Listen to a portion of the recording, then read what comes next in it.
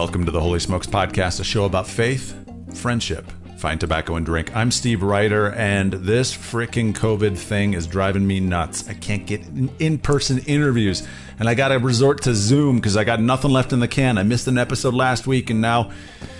Anyway, Kay texted me this morning, and he was like, Steve, get the guys from Providencia on. Let's talk about Providencia cigars, Holy Smokers. Kind of started it and running it, and I'm a big fan. I've gotten some Providencia sticks from Raymond, and Reed has handed me some when he's been here in town, and I am a fan. I love their sticks, and I'm glad to have guys in the Holy Smokes community that are producing boutique cigars. And so I got Jim on the Holy Smokes podcast. Jim Faber from Providencia Cigars. Thanks for being on, my man. Thank you for the invite. Well, we were going to have Raymond on as well, but he was having some Zoom problems, and so we're just going to kind of go with it with just you. I told you before we started recording, my goal is to get down to Dallas this year because there is at least somewhere between 7 and 12 interviews within that whole area of various dudes. And so I've got 3 or 4 guys that have told me, Steve, if you come down, you can stay with me. And so, hey, cool. If all I got to do is get an airfare and pay for food, and I'm being shuttled around and maybe an Uber once in a while to get to some various stuff, I'm there. And so we will get your full story and Raymond's full story and a bunch of other dudes that are down there. But absolutely. Ray and Lori have a beautiful backyard with just a gorgeous pool and hot tub, and it's just picturesque. It's really nice. So we could set up back there and go for it. You are getting me anxious to get the heck out of Dodge and get back to hanging out with people, because this thing is like, I'd say just in the last week, I have really gone stir crazy. Like, it's like, I think it's probably because the weather here in Colorado has suddenly shifted and we've got 70-degree days and it's sunny and beautiful. And I'm like, I need to get out hiking. I need to get just out and see people. And I think that's probably it. So, Jim, you have got a crazy story. So because we're going to go more in depth into the entire thing when I'm down there in the Dallas area, kind of abbreviate it a little bit and then talk about how you guys and why you guys created Providencia Cigars. Yeah, sure. So I'll do my best to keep it short, and we can go over some details later. But I gave my life to Christ when I was a junior, and I was going to a state school right outside of Philadelphia. I was a junior in college and really had a radical transformation and life shift, and ended up going to Liberty University for my final year, and really is what sparked a passion in my heart to give back and serve. And I knew I wanted to be in ministry somehow. I just didn't know what to do, where to start, how to start.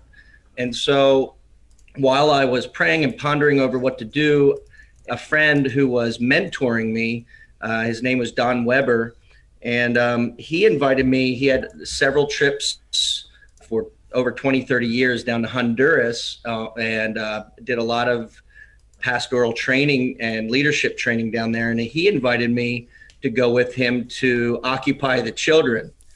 And he said, there's so many kids down there, and it would be awesome if you could take your soccer expertise and do some camps for the kids and share the gospel with them through soccer. Soccer's worship in that country. And so I thought it was an awesome idea. I got my passport, and 2 weeks before we were supposed to leave, Don called me. He was out in California ministering to some churches out there, and called and said that the Lord was not going to let him go with me. I said, what are you talking about? God's not going to let you go with me.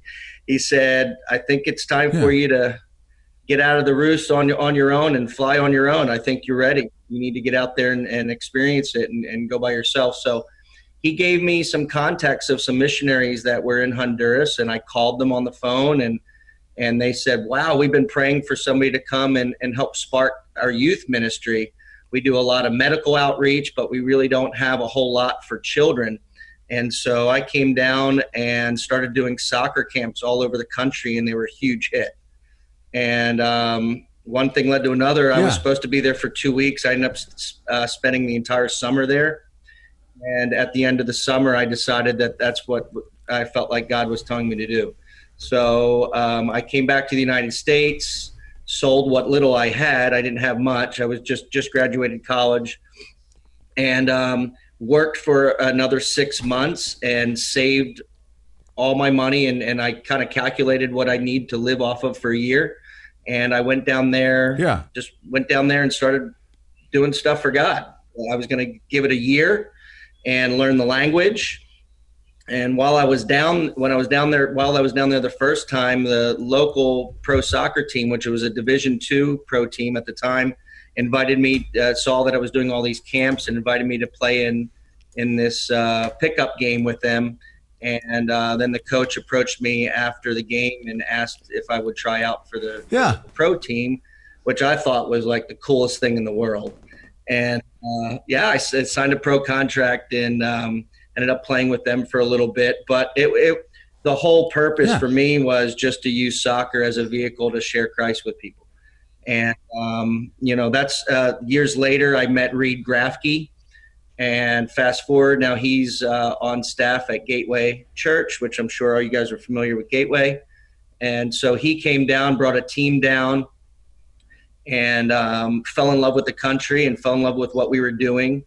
Anyway, long story short, I met a third-generation tobacco grower several years later. And I was in the city of Danlí, and Javier at the time was the general manager of Alec Bradley, the plant that Alec Bradley's cigars are made out of. It's owned by Raíces Cubanos. It's a Cuban ownership, but Javier was the general manager of the plant. And he kind of gave me a 101 tour. I smoked my first cigar, got sick, but I absolutely fell in love with the process. On my next trip back to that city, he took me out to his land and showed me where it was grown, showed me how they aged it and procured it. And several visits after that, he encouraged me, said, "Why don't you make your own blend? Why don't you start your own business?" And I laughed at him, and I said, "I don't know. I'm never gonna use this as a business." He said, "Why not?" He said, "You're really good at it. You have a knack for it." Did he explain what he saw in you? Yeah, because we sat in his office, and every time I'd go to visit, Danlí was 4 hours from where I lived. So whenever I went to the city, he'd have anywhere from 6 to 10 new blends that he was working on. And so we would sit there in the office and smoke 6 to 10 cigars a day. And then he would ask me questions. He'd ask me what flavor profiles, the things that I was picking up in the cigar, the differences between the cigars. And then he started to share with me the differences in flavors between the wrappers and the binders and how the fillers change things. And so as he would quiz me, I would typically always pick out his and the other shop manager's favorite too. Yeah. And he would stick a bunch of bad cigars in there and a few good ones to see if I could pick them out. But he would never tell me which ones were good and which ones were bad.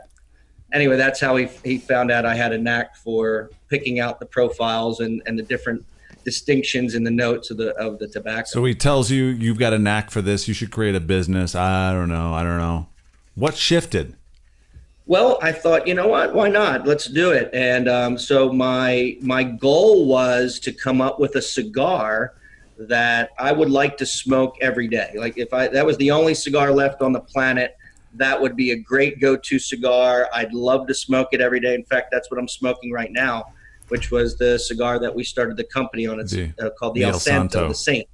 And so, it took about 30 different blends, and Reed Grafke was very instrumental in helping with that. So I would send a lot of the different blends that I liked back up to Reed, and that's when he was living in Colorado, and got a lot of feedback from him and a lot of his friends. And it was, I want to say in 2013, I went to the factory and he had a couple different cigars, and I knew as soon as I looked at it that the wrapper was different than anything else that I had tried before. And so I smoked it and I said, this is it. This is it. I said, what's the wrapper? He said, this is a Sumatra wrapper. And prior to that, I had never smoked a Sumatra wrapper, and I fell in love. I love the flavor. Yeah. I love the profile. We tweaked it a bit. We added a little bit more strength. We added a couple Ligero leaves inside the cigar to make it a little bit stronger. And I wanted kind of a medium, full-bodied flavor, but I didn't want it too overpowering. And we hit on it, and I had a bunch of people check it out in the States, and everybody loved it. And so it just sat on the shelves. It was like, all right, we've got a blend. But I had no idea. I was still living in Honduras and had no idea how to start the business. So Reed and I, just little by little, just started getting paperwork together, started filing for paperwork in the States, which I'm sure you guys understand. It's years and years of process sometimes to get approved and get your license. And so we started to do that. So when did you guys start this journey? What year was that when you guys came up with the El Santo blend? I knew that in 2013 we had the El Santo blend ready. What we didn't have was the name. We didn't have marketing. We didn't have box designs. We didn't have permission to bring cigars into the United States. We didn't have all the different permits that you need to begin to sell in the United States. And so that's what we worked on from there. In 2000, I'm sorry, I said 2013. I'm totally off. I am fried. Sorry, guys. That was 2007, 2008 timeframe is when we came up with the El Santo. And then because I was already out of the country at 2013, I was already back here in the United States. May of 2011 is when I was thrown in a vehicle at gunpoint and ended up escaping a kidnapping attempt on my life. And the only U.S. military presence that we have in Central America was actually in the same city that I lived in. And so I immediately called a private investigator who was a military expert and obviously help Americans if they had any issues with kidnapping. And within 24 hours, less than 24 hours, he had a report. He knew who was involved. It was a Mexican drug cartel that hired a local bilingual Honduran thug to kidnap me at gunpoint, and they felt like I was a low risk. They called me a soft target, and so that's why they only sent one person. He said otherwise, if they felt like you were going to be somebody hard to get, you would have had two guys with machine guns pointed at the back of your head and one guy in the front driving the car. But they only ended up sending one guy, and I was able to eventually get some help. The story takes a while to tell. We'll definitely, when I'm down there, we will definitely go into a lot of those details. And sure. So anyway, the agent that investigated said they've got all your phones tapped. They have your daughter who you're trying to adopt. There's Raymond. Raymond! All right. Just joined us.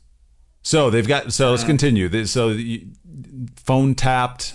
Yeah, so they had my oldest daughter who was 14 at the time. I found her in a trash dump and rescued her. I brought her in. She started to live with us when she was 9, right before she was 10 years old. And she started in kindergarten, so we fostered her. Wow. And at the age of 14, we decided that we were going to adopt her. And so we were we had just started the adoption process when the kidnapping attempt happened. And so anyway, they had Lily's phone tapped and my phone tapped. Don't ask me why they had Lily's phone tapped, but they had both of our phones. I guess so they knew the movement of my children, and then they knew my movements. Yes. And so the investigator said, you've got to leave the country right now. So my father flew down the next day and took my 2 natural born children. He flew them back to Philadelphia, and they spent all summer with them while my wife and I and Lily hid out at different places in the country where I felt safe. And it was 3 months later, we still couldn't get the adoption expedited. And so I ended up leaving Lily and my wife in Honduras, and I flew to the United States, and a friend of mine gave me a job in Texas, and that's how I ended up in Texas. And so my parents flew down from Philadelphia, reunited with my 2 children and got them in school, and then had to start my life all over again. So the cigar business was definitely put on the shelf for a while. Yeah, understandably. It was the last thing that I was really thinking about at the time. So you and Reed were really the two that really kind of started this. How did Ray, you might as well unmute yourself now that you've joined us. How did Ray get involved in this? Well, Ray and I knew each other because his church started to support us and started sending mission teams down to Honduras. I want to say, maybe he'll give you the exact date. I'm maybe saying 2006, I think, was the first year that they came down. And every time I would come back to speak at their church or to do missions-related activities at their church, Ray and I became friends because we were both Eagle fans, and we found out we both grew up in the same area. Never knew each other until we met here. Now, for the non-sports fans that are listening, we probably should explain. You guys are in the Dallas area, which is the Dallas Cowboys, and they're probably, I'd say, their biggest arch rival are the Philadelphia Eagles. And so Absolutely. It is as bitter of a rivalry as exists in the NFL. You got the Packers Bears, you got the Packers Vikings, you got the Chiefs Raiders, Broncos Raiders, and then, of course, that NFC East kind of round table between the Redskins, the Giants, the Cowboys, and the Eagles, which none of them like each other. That's right. So I had to grab hold of my Eagle fan, and I didn't let go. But Ray and his wife were really they heard about what happened to me in Honduras, and the whole church really embraced us. They donated beds and dressers and couches. They because I had to we lost everything. I couldn't sell anything in Honduras because everybody knew my plight, so nobody wanted to give me any money for anything. And so Ray and Lori really surrounded me and my kids. On the weekend, I worked and then went to school at night to be a teacher, so I had to get my teaching certification. So at night when my kids were sleeping, I'd be studying. And so on the weekends, I was absolutely fried. So I'd go over Ray and Lori's house, and we'd swim in their pool, and they'd just love on us and, let the kids have fun. And that's really how Ray and I began to talk about cigars. And Ray didn't even really smoke cigars that much back then. And I told him about the cigars that we were working on, and I told him about the business, and Ray fell in love with it. So we really needed Ray as well, because Ray's got a extensive marketing and sales background. And so Ray was really the piece that we needed to really launch. My gosh, I'm so frazzled. Go from there. Technical difficulties. You have no idea. I came out here early, set up. I had my coffee, my cigar, a little stand for the phone to sit on, and then it all went to crap. It's like, oh my gosh. I'm like, you got to be kidding me. My coffee's cold now. It's a mess. But I'm glad you talked to Jim. I was trying to tell you, like, he's way more interesting than me. His story is the story. Well, to give listeners a little bit of for those that weren't on this Zoom call, a little bit of the backstory of what was going on. So a few weeks ago, when everything was blowing up about Zoom bombing, people were basically infiltrating Zoom meetings and showing porn or writing inappropriate things, racial slurs, whatever. Forbes came out with an article that said, lock your account down. This is what you need to do.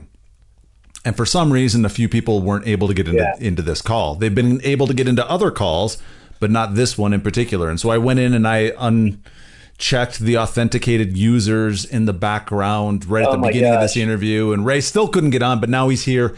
And I feel at peace. Ray, take a deep breath. Take a deep breath. Like an hour. I'm like, you got to be kidding me. Yeah. Oh, my gosh. But anyway, I'm glad to be here. All right. So, Ray, let's get back to the story. So Jim gets back to the States. Right. You're pouring into them. You're just loving on them and ministering to them, helping them. And what kind of drew you to be a part of this with Reed and Jim? Originally, it was a business proposition. So I think I'd shared with some of you guys on other calls that my background was in the home video industry, which is basically, after the movie, the theatrical divisions of movie studios, whether they're majors or minors, release their films in their first window, which is normally theatrical, or it could be TV, could be the first window, it's a television show. And then the home entertainment divisions of all the studios, and whether big or small, their group of people would take them to retail on DVD. When I started, it was the VHS business was what was happening. That was in 1988.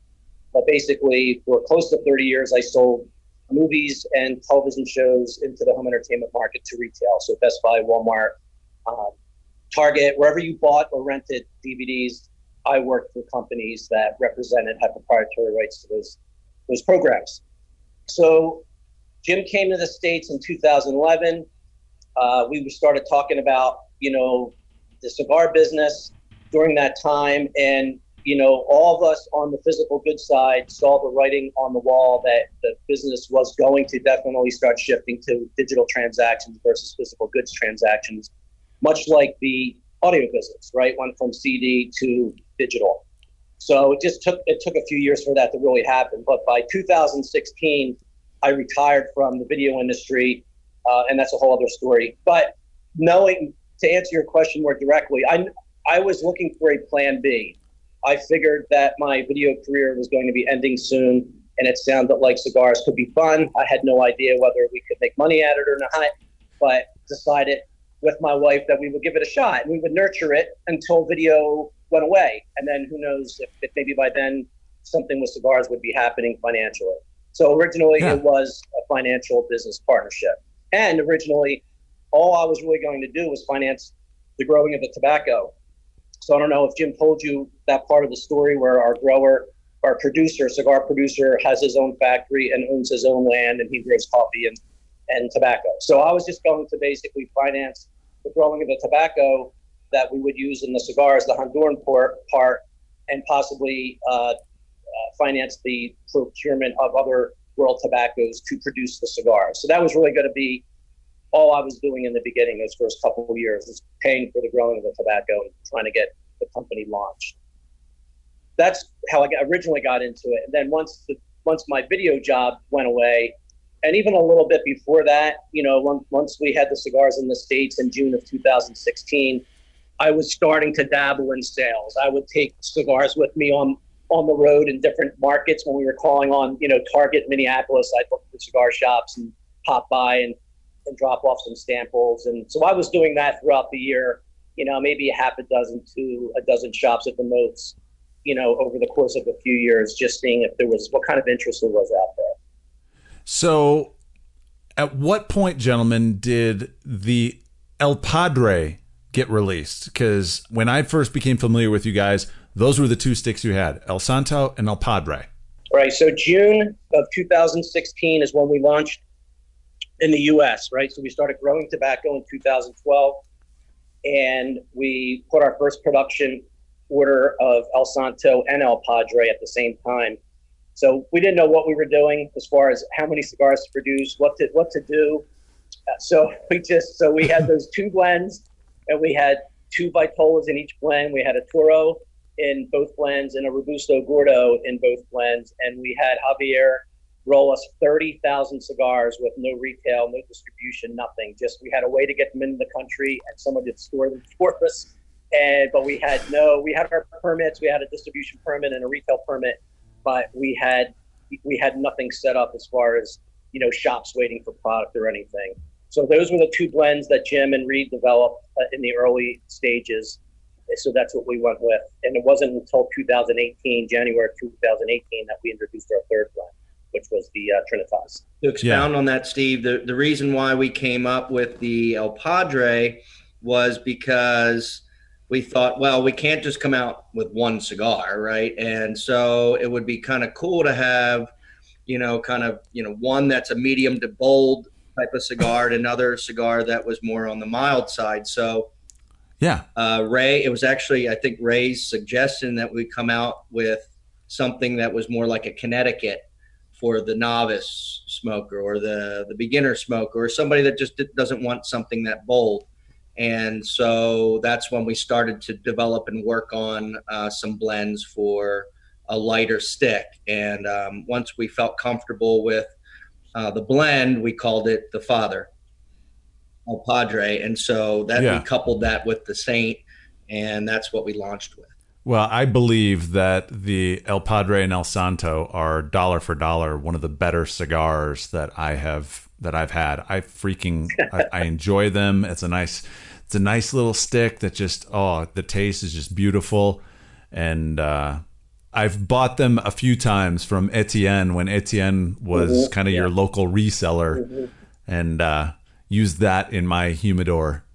So you released the Trinitas, which I'm going to be dead honest with you. The first time I had it, I was like, it's okay. The second time I had it, I was like, I don't know what happened, but this is like, ooh. Yeah, totally different. And it was from that first shipment that Ray sent me, probably, I want to say, earlier this year. Yeah. And there was something about it. I was like, whoa, all right. I missed it the first time. Well, Talk about where that one came from. That cigar really kind of put us on the map, especially because the shop that we really kind of concentrated on locally is called The Underground. And the Underground is world renowned for all of their boutique cigars. And I'd say 95% of what they sell out of there come with dark wrappers, and they're bold cigars, medium to bold predominantly. And we really felt like we needed a stick that kind of set the tone for something a little spicier, something a little juicier, something a little meatier. And we actually, we loved that. I think that year or the year prior, I think it was the year prior, it was 2017, Cigar of the Year was by Oliva, and it was the Oliva Melanio. And it was a box press double torpedo. So it was torpedoed on both ends. It was really cool looking. And Reed and I just loved the look. So did Ray. And we decided, look, well, let's come out with that Vitola. And so we had to work on a blend. So that blend is predominantly all Ligero. So that's all your top, predominantly all your top leaves. And it took a while till we got, I flew down there. Ray actually flew down as well. We flew down there and taste tested a lot of different cigars and ended up coming up with that. And the Trinity just, we threw around names, and we really wanted to bring it full circle, kind of El Padre, El Santo. Let's just, bring the Trinity up, since it was the third cigar. and I think it was Reed who, we must have texted a zillion names back and forth to each other. It was me. I'm going to take all the credit. I was smoking, because I want the story to be straight. I'm not a credit hog, so the more you get to know me, I just to set the record straight. I was smoking that Oliva V series, and I love that cigar. Yeah. And absolutely loved everything about it. So I suggested to Jim and to Reed at the time that we go with that type of a Vitola. And I started Googling names and looking at biblically for how else we could tie, something spiritual into what we already had. So that's the Trinitas came from my research, and then I pitched it to those two guys, and they were both into it, and that's where we went. Yeah, I think we had Trinity, and then I think Reed texted one night, why don't we go with the Greek word of Trinity, and that was Trinitas, and we all loved it. And it was predominantly Ray. Ray's been great at marketing all the new names. Ray's done just an absolutely awesome job at the Hostage. The Hostage was our fourth cigar. And, that obviously after the story about the kidnapping, and he's come out with some just fantastic names for the cigars. Believe it or not, that's one of the hardest things to do, because almost all the names are taken by the big companies. You can't do anything. We got 2 cease and desist. I was doing pretty well with names until I got 2 cease and desist letters. They scared me. Because we don't have any legal team or anything. We'll get these, letters from lawyers, cease and desist, this because of this and that, for two names that we had picked out that we had already went to market with, and we had to go jump through a bunch of hoops to be compliant. To change those names. Yeah, get them off the market, take all the bands off, and sell them without bands. It was a mess, but it was a great learning curve. I think the Lord really, has blessed us all along with even like little mishaps. He's protected us. He's allowed us to make errors and to learn from them. So we give all the glory to the Lord for where we are now, which is we're still small, we're just organic, we're having fun. But yeah, he's definitely saved us from things that could have blown up to be bigger issues if we were a bigger company, I think. So I want to go back to the hostage, because when Reed gave me one of those unlabeled sticks that they were testing out as a blend that ended up being the hostage, I actually got two of them. I fell in love, and that stick moved into my top 5 at the time. It was something that was like, wow, this is just buttery smooth and just great flavor and nice bold. And so talk about, what is that blend and how did you guys come up with it? And yeah, Ray can actually tell. Ray's got a list. He can tell you the exact consistency. Like I said, the underground has really, really pushed us to be, top. We had to up our game. We smoked all kinds of stuff out of that shop, and especially a lot of their better blends. And so we really, really learned from what others were producing. And, we realized, look, we need to come up with some things that have some unique flavors. We needed to get some tobacco from some different regions. We had predominantly used a lot of our stuff and stuff locally right there in Nicaragua, right across the border. But we kind of expanded out and used some different tobaccos, used some different ligeros, and experimented with a little bit bolder profile. And that's how we went on the direction towards the hostage. Yeah, I think that has at least 2 Ligero, Nicaraguan Ligero, and a San Andreas wrapper. So that was our second San Andreas wrapper. The Trinitas was the first one. So San Andreas wrappers have become a pretty big hit in the industry. A number of producers are using those. But yeah, we just kept playing around with recipes and challenging the factory to come up with something that worked for us and that we thought would work for others. And then we go through a pretty extensive taste testing process here, not only between the partners, but we use a number of refined palates at the underground to help us with blends. We normally say if it's not box worthy in their opinion, we don't come to market with it, or we tweak it until we get a box worthy type rating from them. So we have other tasters locally that we use too. So it's not just what Jim and I like; it's really what we're trying to produce cigars that others like, not just what we care for. There are some blends that I think Jim and I would say that aren't necessarily favorites of ours that are in our portfolio, but other people love them. So that's fine. Yeah, it's one of those things where my taste is not the same as Kay's, and Kay's taste is not the same as Carl's, and Carl's taste is not the same as Steve Greison's. We all have different tastes. And so let me ask, I've got 2 questions before I'll open it up to any questions from the people that are on the call. My first question is, how have you guys and the industry been hit with the FDA regulations that came out at the end of the Obama administration? That's been the worst. It was like we finally felt like we were headed in a really good direction. We got in really well at the underground, and we were starting to really, I think we sold out in 2 or 3 months at one of the shipments that we brought in, and really, really enjoying some early success. I think the Trinitas got a 94 rating when we first brought it out, and we were really just getting some really positive feedback. The hostage was named top 25 boutique cigar of the year by Boston Jimmy, and really picking up some momentum. And then bam, all the FDA problems and all those FDA issues, and it's really put a lot of the companies in the smaller companies in kind of a holding pattern. We're continuing to produce new cigars, but yet we're leery about producing too much because at any day it could come, collapsing in, and then we're stuck with a bunch of product that we can't get rid of. And so it's really, Ray can kind of speak into that a little bit better than I can, but it really shifted our entire focus and has up until, and still does. Yeah, I think we always felt like we were going to stay small batch. For us, small batch is, I think the most of any one blend we've done has been 2000 run.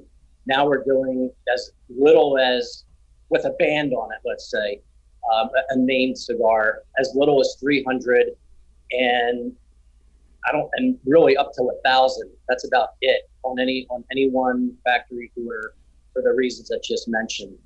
In case it all comes crashing down and they put everything into effect that would affect our entire portfolio, with the exception, ironically, of the 2 inaugural blends.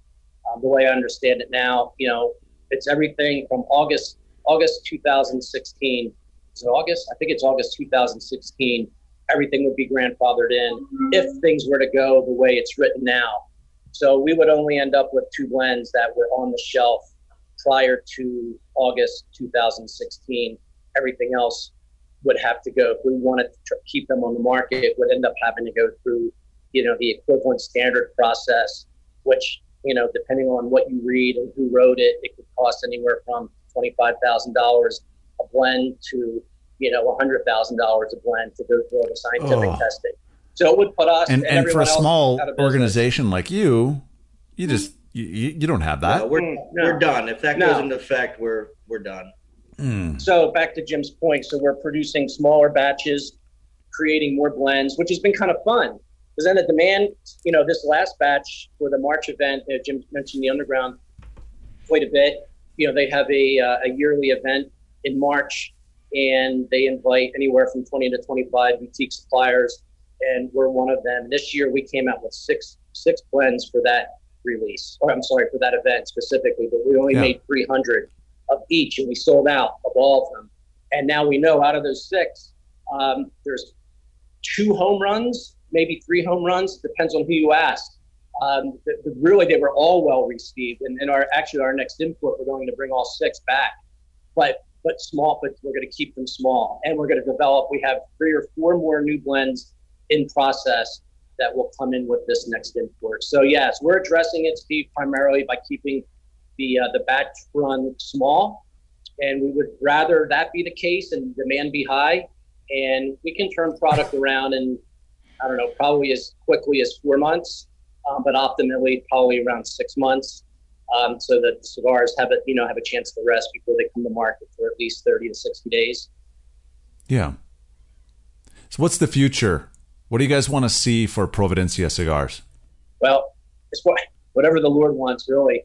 That's what takes all the pressure off of, I think, Jim and I both. He's working full time. This isn't as much as I'm sure Reed would like it to be. This is not a profit generating business in the sense of where we're drawing salaries and we're living off of the profits. We all independently have other financial resources that we're living off of. So the business really it's getting it to the point where it's self-sufficient, right? There's enough profit to put into another cigar. Every cigar sold, there's the money from that, the wholesale price or whatever the price is, goes back into producing another cigar, and it pays the bills. And it can pay for the next import. Right now, my wife and I are still financing a portion of the imports, but each import we get closer and closer to the profits being able to pay for more of that import, right? So it's all working as it should, and especially based on our volume.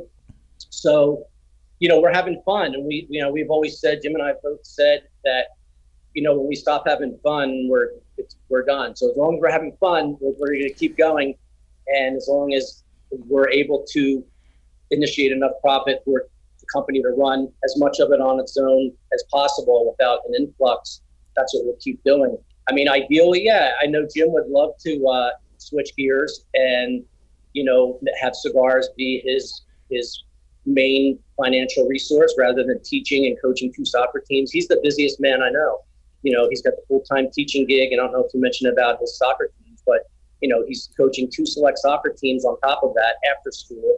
So he goes from 7 in the morning until 9 or 10 at night, every night. He's traveling with both of his select teams. And so it's weekends, it's constant. So I know that, I think I speak with him. Ideally, the cigar business would turn into a profit center to where he could actually draw an income from and live off of it, right? But I think we're both very content with, whatever the Lord wants this business to be. That's what we're most happy about, because we're in a unique situation where we're not financially dependent upon the profits paying us to live off of. So we're in a very unique situation that way. There's probably only another handful of cigar companies out there that have that luxury, right? That maybe they're kind of doing it as a hobby on steroids kind of a thing, where again, the profits aren't necessarily profits that owner has to live off of because they have other funds. But that's not how the industry works. Like most industries, whatever you're producing a product, it's to pay the bills. It's to put, it's to have a life off of. I mean, I guess ideally that would be the case. For me, that's really not the issue. I want to have fun. I want to build relationships. I want our cigars to be a part of fellowship. Like you guys have embraced us, the Holy Smokes groups and other groups, to be able to use our cigars as a mechanism or a conduit to have spiritual conversations with people. That's my goal. Yeah. And if we can keep it like this, if everyone's content with us being able to, whatever money comes in from the company, to just have the company run, and it's not a financial resource for us personally. If everyone's cool with that, and the overarching, goal is, again, for the cigars to be a conduit to spiritual conversations, I think we would all be very happy with that. Jim, anything to add to that? No, I agree 100% with Ray. Obviously, it'd be nice to be able to slow down my lifestyle a bit and to be able to do something I love and be able to pay the bills as well. But, unfortunately, we're not able to be in that place right now, especially with the FDA decisions hanging over our heads. But we're having fun. I kind of look at this the same way I did when I was in Honduras and used soccer as a platform. This right now for Ray and I it's a huge platform. The people that we've been able to meet, the relationships that we've been able to get into with guys, the shops that, that we're not in a whole lot of, we're not in shops all around the U.S., but the shops that we're in, we're very close with the owners. We're very close with a lot of the patrons that go there all the time. We've befriended a lot of people, and we're really having a lot of fun with it. So I think Ray and I have talked about possibly expanding out to some Christian groups and camps and retreats, and possibly coming up with blends for, proprietary blends for the groups. And so we're batting a lot of different ideas around, but it all circles back around to Ray and I being comfortable with what we're doing, and making sure that we're still giving back to the Lord and using it as a tool and vehicle to share Christ with people. That's beautiful. So we got some questions here in the chat. I'll ask them. So you got El Santo, you got El Padre, you got Trinitas. When is the Jesus stick coming out? It's not a bad idea. I like that, actually. And then Rod also asked, after the Jesus, I recommend the next one as Esteban for Steve Ryder. That's funny, too. I like it. Yeah. The Esteban. I like that. I do, too. Stick after me. I like that one. All right. And kudos to you, Steve, and to Kay, and to the Holy Smokes group, to Garrett at Man Alive, the guy I deal with at Young Life, Jonathan Schultz, and who's at Ransom Heart. Aaron, no, what's his name? Can't think of his name right now. That guy I work with there. We're working with those three groups right now, and to expand on Jim's point, if we could actually put most of our focus on working with leaders of the men's organizations that are in the Christian community, and be a major supplier for them, I would love nothing more to feel so much more reward in being a part of that than trying to open shops up around the country. I'd much rather put the focus towards working with men that are wanting cigars to be a fellowship tool at their events. Bryce asked the question, what do we do if we want to get Providencia to our local shops? Great. It's a good question. Yeah. And we've had help like that with others too. But thanks for asking that question. So basically, what I would recommend is that you can contact me, you can private message me and say, Ray, you know, I frequent a brick and mortar in my town. I'd love to take a couple of your sticks in and introduce them as a smoker of your brand to the shop owner. And that carries a lot more weight than me doing it because, right, for me, I'm a brand owner. It's all, you know, I'm going to be, at least in their eyes, you know, unbiased or biased towards the brand, I should say, versus somebody else that's coming in who's a consumer, bringing them a cigar that they may not be familiar with, that they're buying outside of the shop because they don't carry them. So, yes, anyone that wants to do that, I'd be more than happy to send I probably would send 3 cigars, probably the El Padre, the El Santo, and either a Hostage or a Bloodshot or a Trinitas. You know, that should be enough that they can get an idea of, you know, what they're smoking. And then the other thing is that just to introduce them to the website. The website, I think, is a good website. It's pretty intuitive. Our story is there. All of our blends are there. All the wrapper, binder, filler, the description of all the cigars are there. So introducing people, check out their website, you know, whoever they're talking to. Hey, check out the Providencia website, get familiar with the brand, and then either the brand or the shop owner can reach out to us directly for samples, or any of the guys, gals can take some in. We'd be happy to do that. And that website is providenciacigars.com. providenciacigars.com. Gentlemen, thank you so much for being on the Holy Smokes podcast. Thanks for having us. I'm sorry it took me an hour to get plugged in, but it was probably better that way. I was going to say Satan's at work, man. He doesn't want me in on this thing. But I'm glad that you guys had an hour with Jim, because his story is really the crux of and it's much more interesting what he was doing in Honduras than what we're doing with cigars. But I'm glad you guys had time with Jim. Jim, you were muted when you said your goodbye. No, I was just saying, yeah, I was. Thank you, Steve. Thanks, guys, for taking the time out to talk with us and share Providencia's story. We're always grateful and thankful for anybody that wants to share our story and share our heart for cigars and relationship with people. And I look forward to meeting you in person, Steve. And, I'm sure you'll have another place to stay. You can stay with me or Ray. We both have swimming pools, so we got you covered there. So. Beautiful. Yeah. Gents, I am looking forward to hanging out, giving you a big bro hug, and having more than a couple sticks with you. Sounds good. Yeah, thanks, guys, for tuning in. I've had to flip around on my phone to see who's been in there, but that's great to see you guys. Hey, Zach. Hey everyone, before we get to the rapid fire segment, I want to thank you for all the feedback that I've received about this show thus far. The encouraging notes, the suggestions, the thoughts have all been valued and appreciated. More than you know. To let me know what you think, you can private message me at Facebook at facebook.com/Steve Reiter. That's facebook.com/Steve Reiter. Or a private message to the Facebook page, facebook.com/Holy Smokes Cigar Club. That's facebook.com/Holy Smokes Cigar Club. Or send me an email at holysmokescigarclub@gmail.com. Thanks.